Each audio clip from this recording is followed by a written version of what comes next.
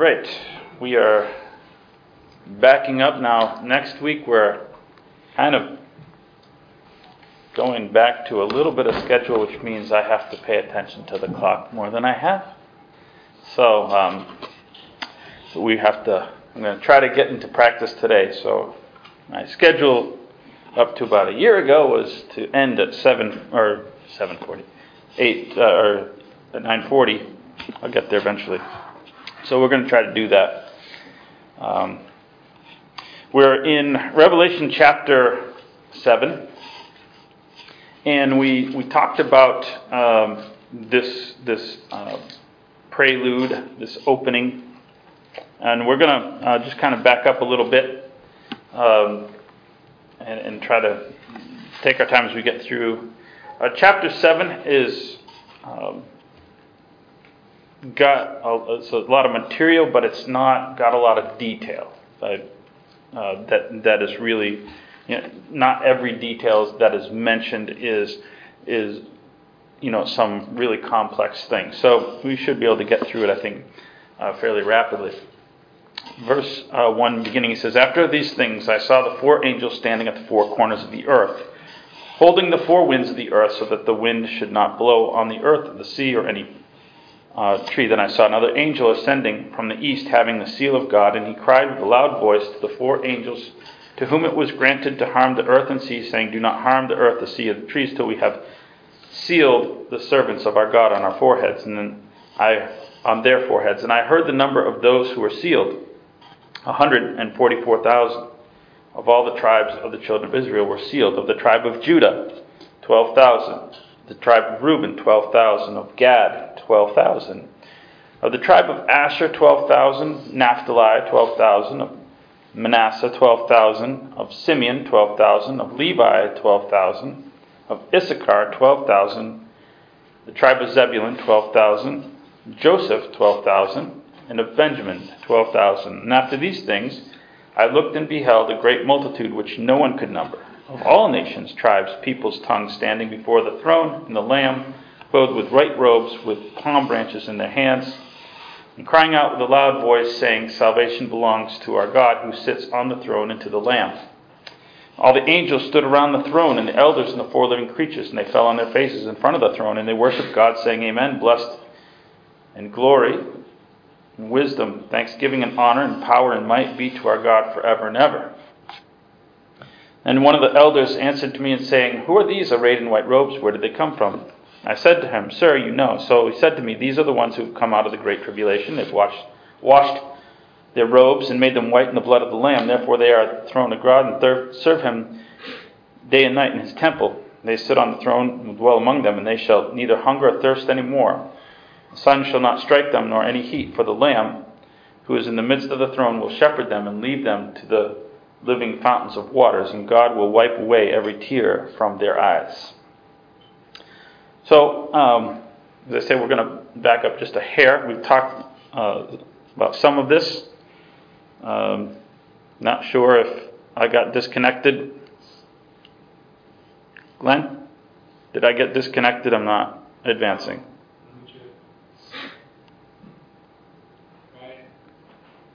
Okay, you're going to have to do.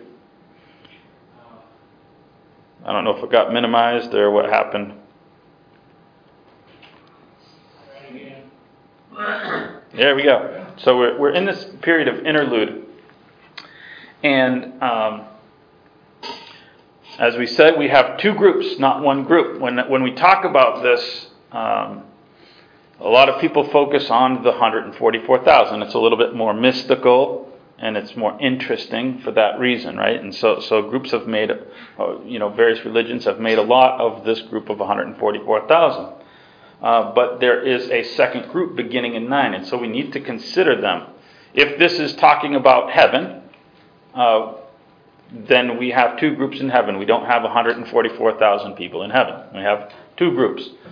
So I want to look really quickly.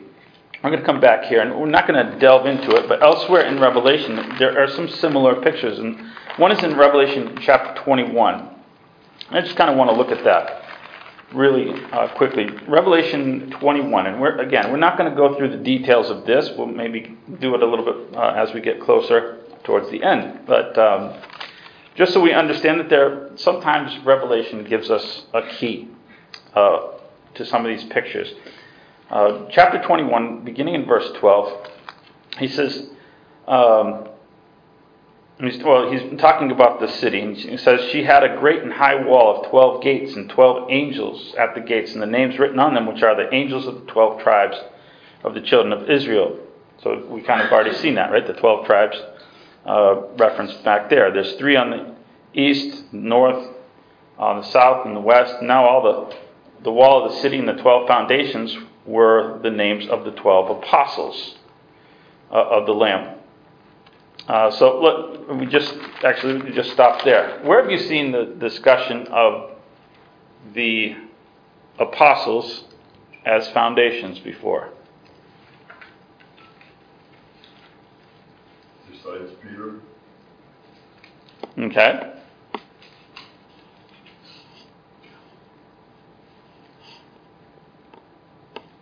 What is the reference? Not the scripture reference, but what's the idea?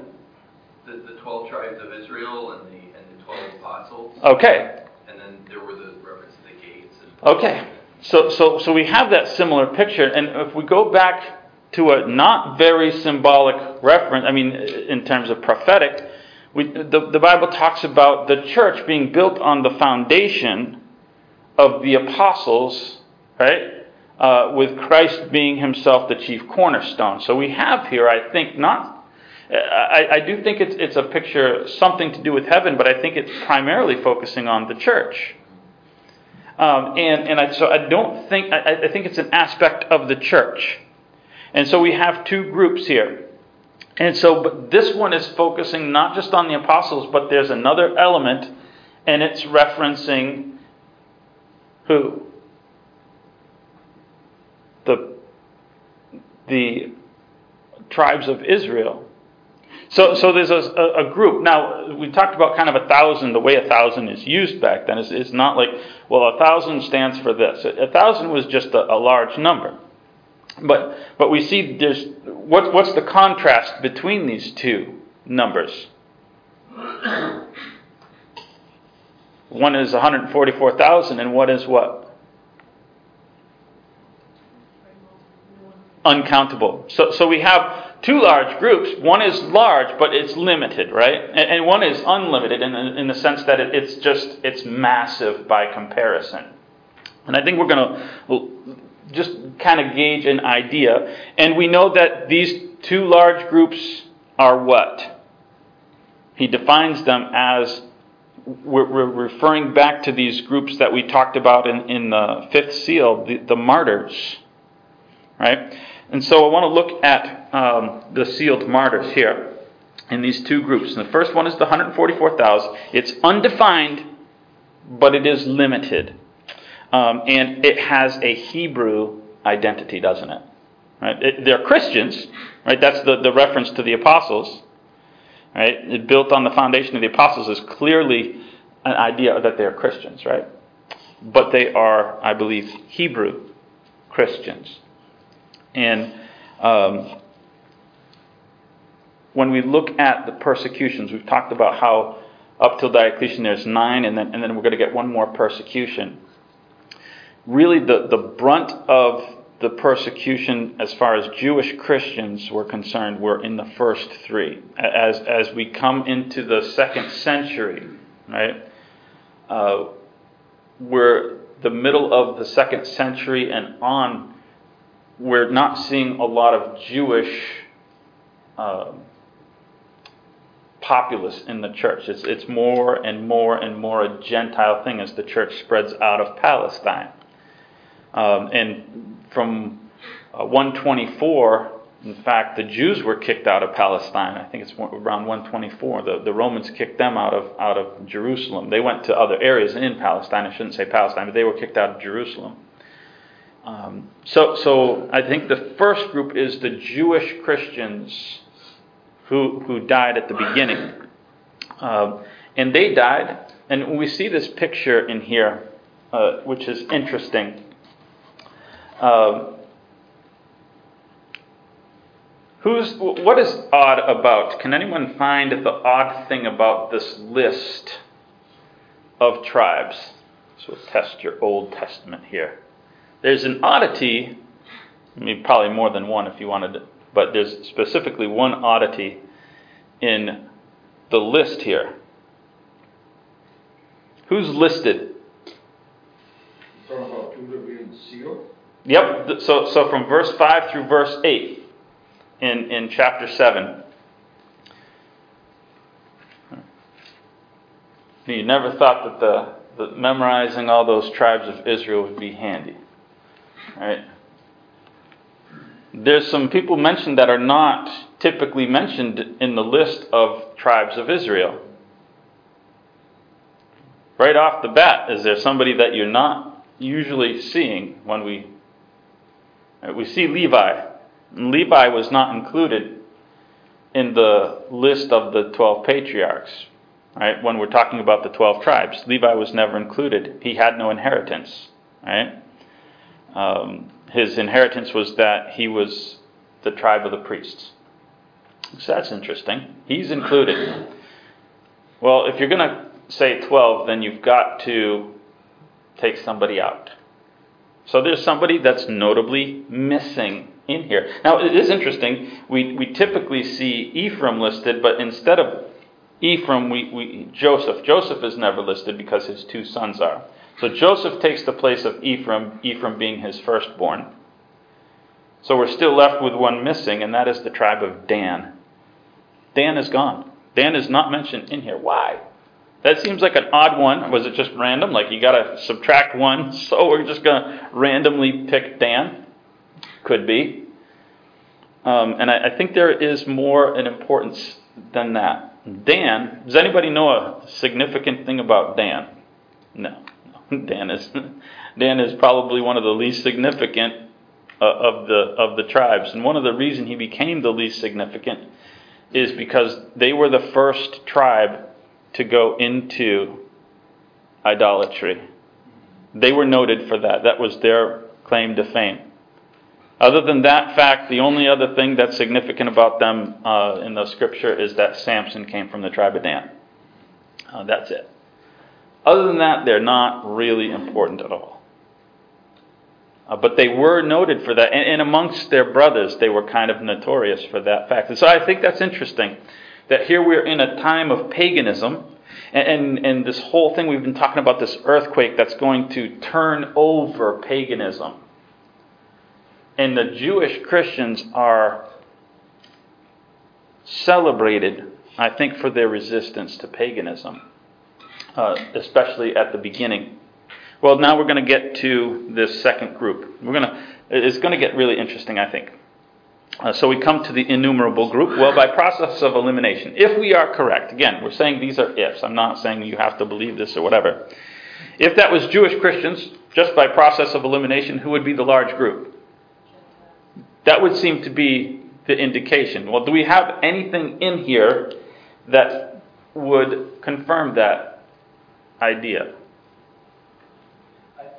If you have 12 times 12, yeah, 144, right. That means that those are the tribes of Israel, and everyone else has to be Gentiles then. Right. Yeah. So we look at verse 9. He says, "I saw a great multitude, which no one could number, of all nations." The word nation is the word Gentile. That's the word. That is what the word is. That's where that comes from. All tribes, peoples, tongues, standing before the throne and before the Lamb. And I think there's the idea. Listen, it began as a Jewish thing. But the church is not going to be a Jewish thing eventually. There's going to be Jewish Christians in heaven. I'll be there. But that's not going to be the majority. It was predicted in the Old Testament. Right? Isaiah, this is going to start in Jerusalem, yes, but it's going to go all over the world.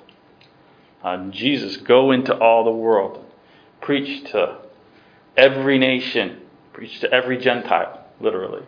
Right? That's the word. So we have this innumerable group, which we obviously see as Gentile Christians. All these, and I believe at the end, there's some interesting things about this. What are they given? We talked about this before. White robes. What's white robes? Okay, we talked about victory, and I said we're going to come back to the idea of purity. And I believe where the Jewish Christians resisted paganism, to be a Gentile Christian means you have to go a step beyond. You have to reject it. You have to come out of it. That is a step above and beyond. Because this is what you've been raised in. It's easier to resist something that you've always been taught is awful and evil, right? But if you've been raised with it, right, to reject what you've been raised with, that's more notable. Now, I don't believe it's just the Gentiles here that are given the white robes. I think this is kind of a wrapping up of both of these groups. They're the church and they're in heaven. They've been martyred. And they're singing the new song, and it's like, I don't have to deal with that anymore. Right? How awesome is that picture? I mean, it's sad for people here, but it's awesome for them. They don't have to deal with persecution. So it is the purity that they've had and maintained throughout this period of paganism before this final moment where we talked about last week, where Christ has said, all right, paganism is done. From now on, we're going to call it mythology. Right? The world is going to know that was just a silly story. So I want to look at something, one other note here before we proceed to chapter 8.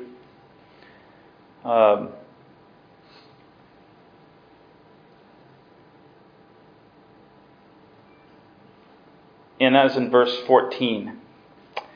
So he's asking, who are these? John is having these visions and he's not sure what this all means. He says, oh, you know. These are the ones that come out of the what? What did they come out of?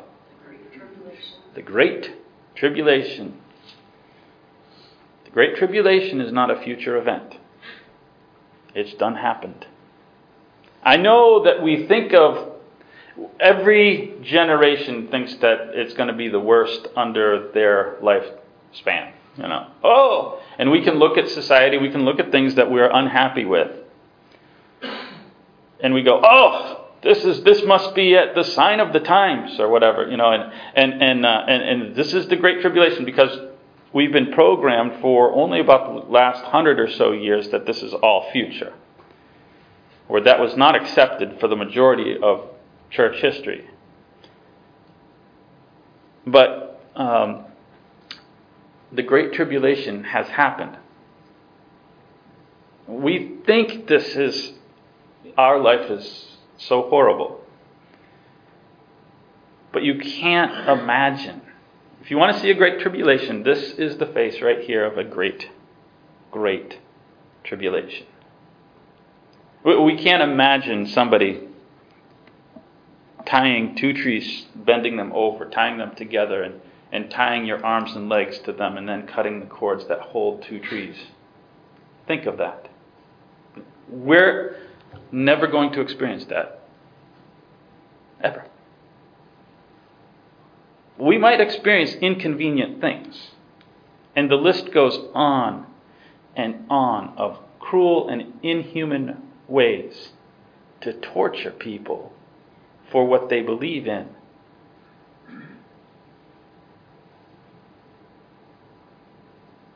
And that gets us to chapter 8.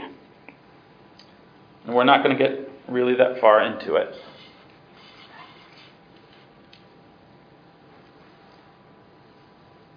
When he opened the seventh seal, There was silence in heaven for about a half an hour, and I saw 7 angels who stand before God, and to them were given 7 trumpets.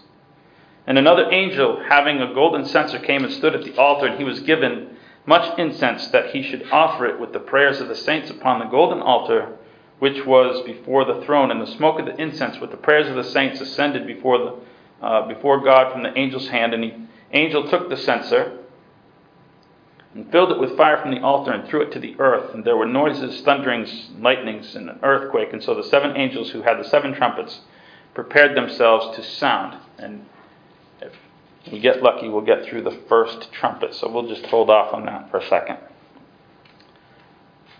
What is the first thing? I want to go through the pictures of this.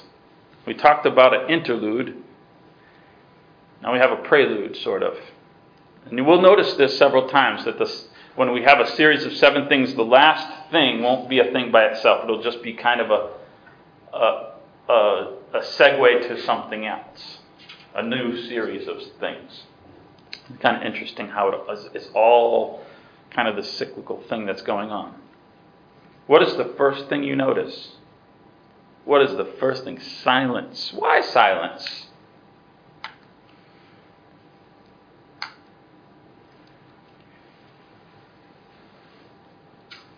There's a calm before a storm. Okay, so we can have the calm before the storm. Okay, I think we're looking forward and backwards. And so I think we have first the honor of the martyrs and then the calm before the storm. He's reading my notes. We were in Warsaw in 2010. And probably you're like, so what? We were there for Easter in 2010. And if you remember history at all, that was the week where that Polish flight crashed in Russia, killing their president, killing 96 people. We were in Warsaw for that, and the next day they flew back the president's body. He was like the first one identified, and the day we left, I think it was his wife's body, we were there. We saw like the processions going by, and we had gotten out of church, and it was that Sunday. We got out of church and we're like, well, we're going to go downtown, and I didn't know really anything other than just, the news. I wasn't expecting anything was going to happen, but there's a weird outdoor sort of an escalator. I mean, it's like in a building, and it just connects 2 parts of the town that are like this. So you go into the thing and you come out up on a different part of town. And it must have just randomly been at noon that we were about ready to go in, and we popped out. We went in and everything was happening, and life was, we got off the bus, and when we came out, so it was just a minute or whatever, nothing was moving. People weren't moving. Buses weren't moving, cars weren't. It was like someone hit the pause button while we were going up the escalator, and we came out and it was just bells ringing for 5 minutes. And nobody moved. You froze in honor of these people. And it was eerie. It was eerie. And they had a huge vigil. Like my wife and family and I got separated. We kind of got shunted around in by this vigil. And, we've got like little infants and stuff. I'm like, It was almost scary, but this is the remembrance. What happened with who's the first martyr that we know of? Stephen. What happened with Stephen? What does Stephen see? He sees Jesus get up. He stands. So like in honor. Like Jesus commemorates these events with honor. Like that was notable to God. You are the first martyr. You are the first one. I don't know if he does that with everyone, but it's interesting that he begins the period of martyrdom with a standing ovation by Jesus. And he closes it with this period of silence. But also for foreboding. There's also something else coming. Right? So we wrap up the picture of the white robes, the honor. Everything is around this picture of honor, but there's more. We see earthquakes. Well, we've seen earthquakes before, haven't we? What are earthquakes?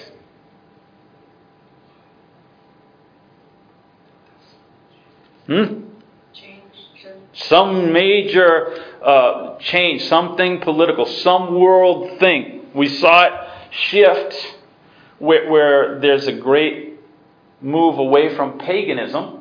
Okay, that's happened. We're past that. We're in the next series of history now. That's past. There's something else coming. And we have lightning and thunder. What's lightning and thunder?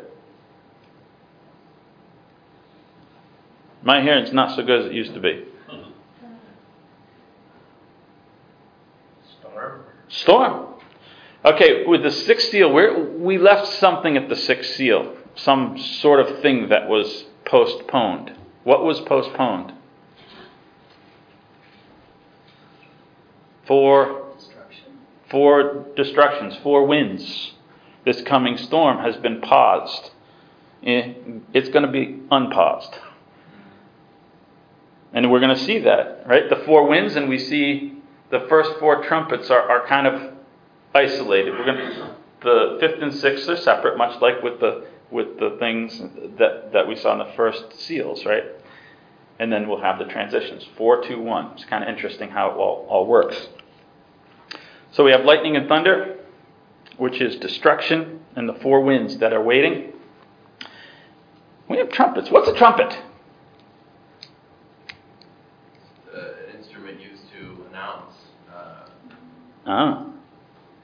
You read the Old Testament, a trumpet is almost never used for praise or anything else. It was a special instrument. And you'll read the Psalms and they'll talk about praise Him on the timbrels and the flutes and the this and the that. There are only 2 times in the Old Testament where it was used as any part of worship. And it might not have been a part of worship even then. It was when David brought the Ark of the Covenant to Jerusalem. And then when Solomon took the Ark of the Covenant out of the tabernacle and into the permanent temple he built. That's it that I could find. Maybe I missed one. But other than that, it's always war. Specifically, or defense, or a battle of some sort, marching around Jericho, right? Something to do with war. Well, we've got 4 winds. We've got an instrument of war, an announcement by God. We're going to war up against something. We have incense, don't we? Why the incense? Hasn't persecution ended, right? What's with the prayers of the saints? Why are we having more prayers of the saints? Because God ended persecution. He ended a particular type of persecution. He ended the Great Tribulation. He ended the punishment for daring to believe in God. We mentioned this as this closes and we get into Constantine, and it wasn't right at the beginning. But Constantine, towards the end of his life, starts feeling, I'm something special. And the emperors, who are now going to be, with the exception of one of them, some version of Christian, right? Some version of I kind of believe in God. They start thinking that because they're an emperor and they believe in God, they get to determine things for the church. You believe this. We believe this. They'll hold councils, like the Nicene Council in 325 under Constantine, and they'll go through so many. They'll go through so many, Ephesus and here and there and the other place, and they hold these councils everywhere. The majority of emperors, not all of them, but almost the majority of them belonged to a group called the Arians. Arians held the belief that would be very similar to a Jehovah's Witness in terms of how they identified God. God the Father made Jesus Christ. He's a lesser sort of.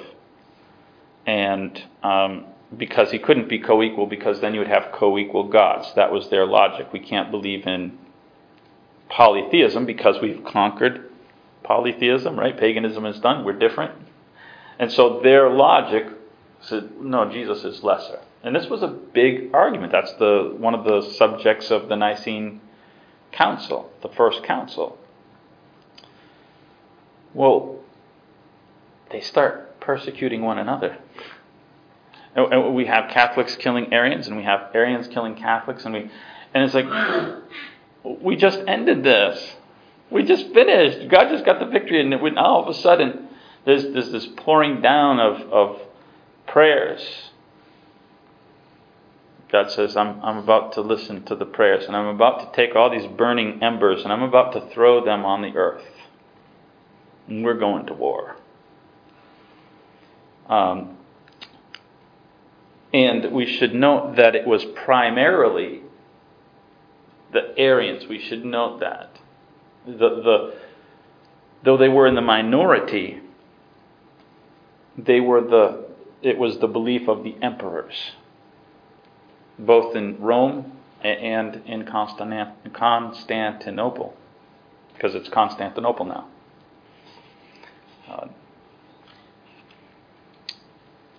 God goes to war, and we're going to get to the fall of Rome. And that's what these trumpets are. They're the fall of Rome. We get to one. And I say that as I understand it. The first trumpet. The first angel sounded, and hail and fire followed, mingled with blood. And they were thrown to the earth, and a third of the trees were burned up, and all the grass was burned up. So when you think of fire and hail, what do you think of? The plague. Okay, you think of plagues. What did those plagues destroy? Crops. Okay, right. So we think of kind of destruction on land, right? We think of destruction of landscape, crops, and various things like that. And so we're going to see an interesting fulfillment. So we need to talk about a group of people. These are the Goths. No, not those Goths.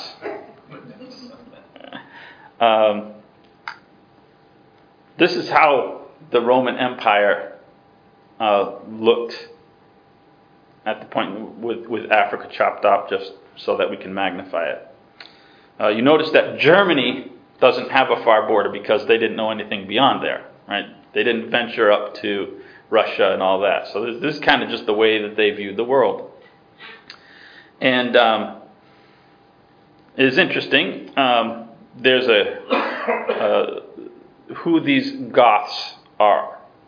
And the Goths, there's a couple of them. They eventually were known as the Ostrogoths and the Visigoths. Ostra is east. Visa is west. Anybody know? Anybody got good geography? What country they come from? All right, our Europe is horrible. My Europe is horrible. But this region is still a province called Götaland. And it is in Sweden. So these are what Goths look like. You want to blow some Goth's mind, say this is what a Goth looked like, right? So just a joke. So we're going to talk about the West Goths. They were known for blonde hair. Long blonde hair. And it's kind of funny. But we come to a guy by the name of Alaric. Right? And Alaric became the king of the Visigoths, specifically, in 395. He doesn't reign for a long period of time. He tries to attack Italy, like around 402, didn't have a whole lot of success. So he backed up, regrouped, and he attacks Greece. And I will read just a couple of things here as we close here in a few minutes. But he turns south, and this is kind of in 406, he's like, okay, we're going to do this again. And so he starts conquesting towards Rome. He goes down to Athens and Greece and various things. So let me read. I think there's one here that describes his just a brief description of this particular period, and see if this sounds interesting to you based on what. And again, remember, this is an atheist writing history, and he again and again writes things that the Bible seems to have just said. It says, the fertile fields of Phocis and Boeotia, I don't know where these lands are, but they're in this path going down towards Greece, were instantly covered by a deluge of barbarians. By the way, barbarians, does anybody know what the word barbarian means? Bearded? Nope. Barbar.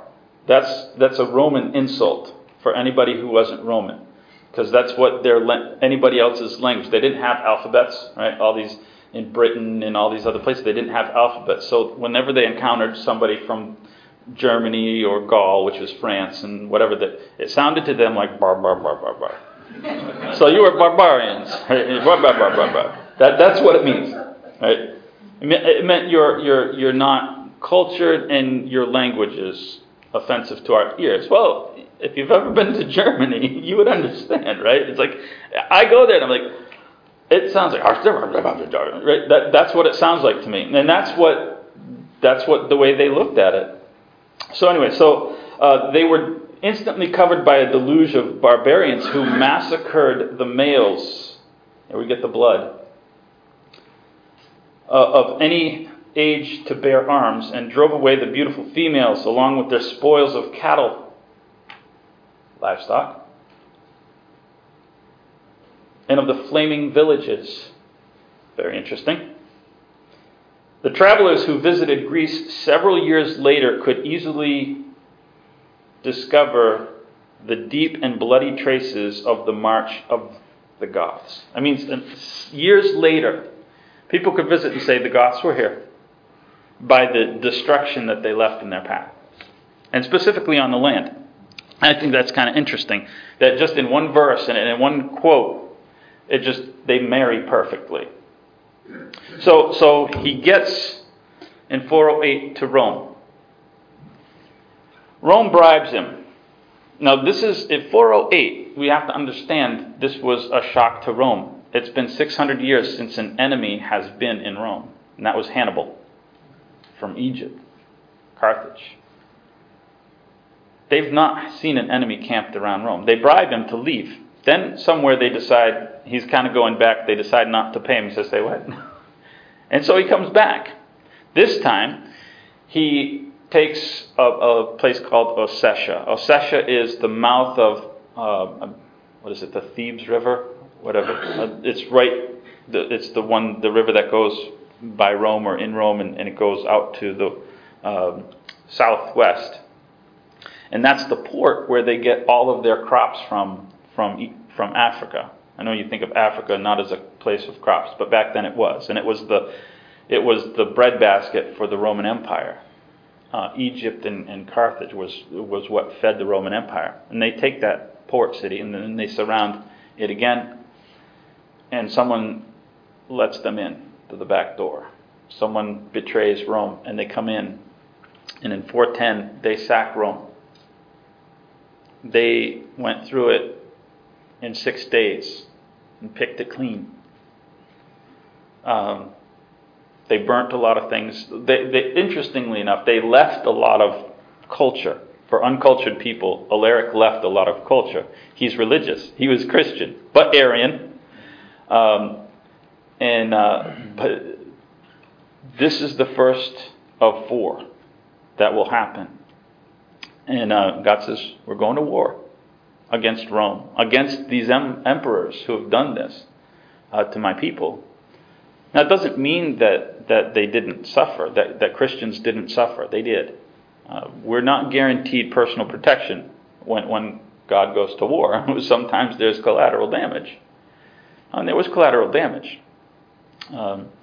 It is interesting that Alaric did say, don't touch the church buildings.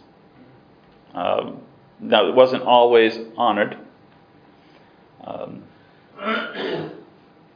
But we have this first interesting thing. There's another quote, and it comes on the heels kind of along with that idea.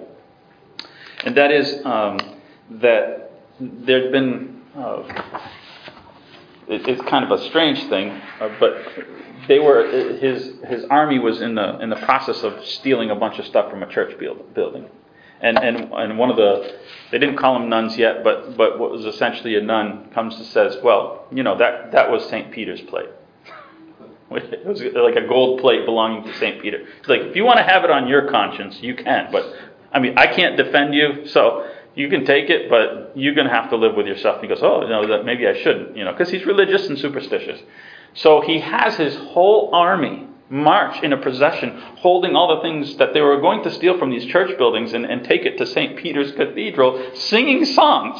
Right? This is kind of weird. And all these people are coming out and joining this procession. I don't want to read the whole thing, because it's a couple of pages. So I'll just kind of read a little bit, because he talks about Augustine, who writes about this event.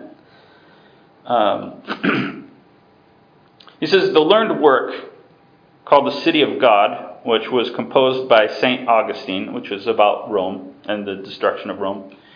In that book, he justified the ways of providence in the destruction of the Roman greatness. He celebrates, remember this is an atheist talking, he celebrates with peculiar satisfaction this memorable triumph of Christ.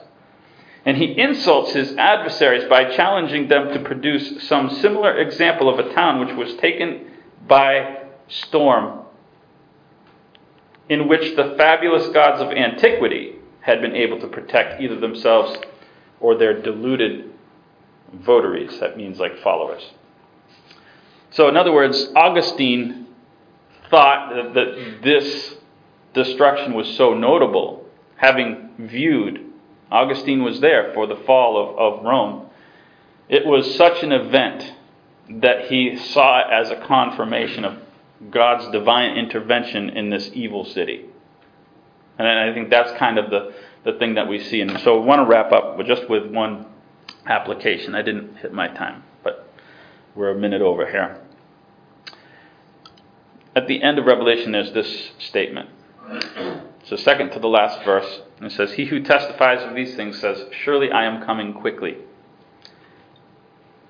Even so, come Lord Jesus. And I like that word, even so. It's a loaded phrase. Imagine being John, and hearing the list of things that's going to happen. We've just gone through all of those bowls, or not bowls, the seals, and now we're starting into the trumpets of war, all this thing. And he says, you've got to get through this to get to this. Are you okay with that?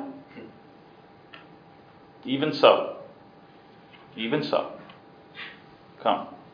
Even so. Even if I have to get through this that I don't like, even so, come.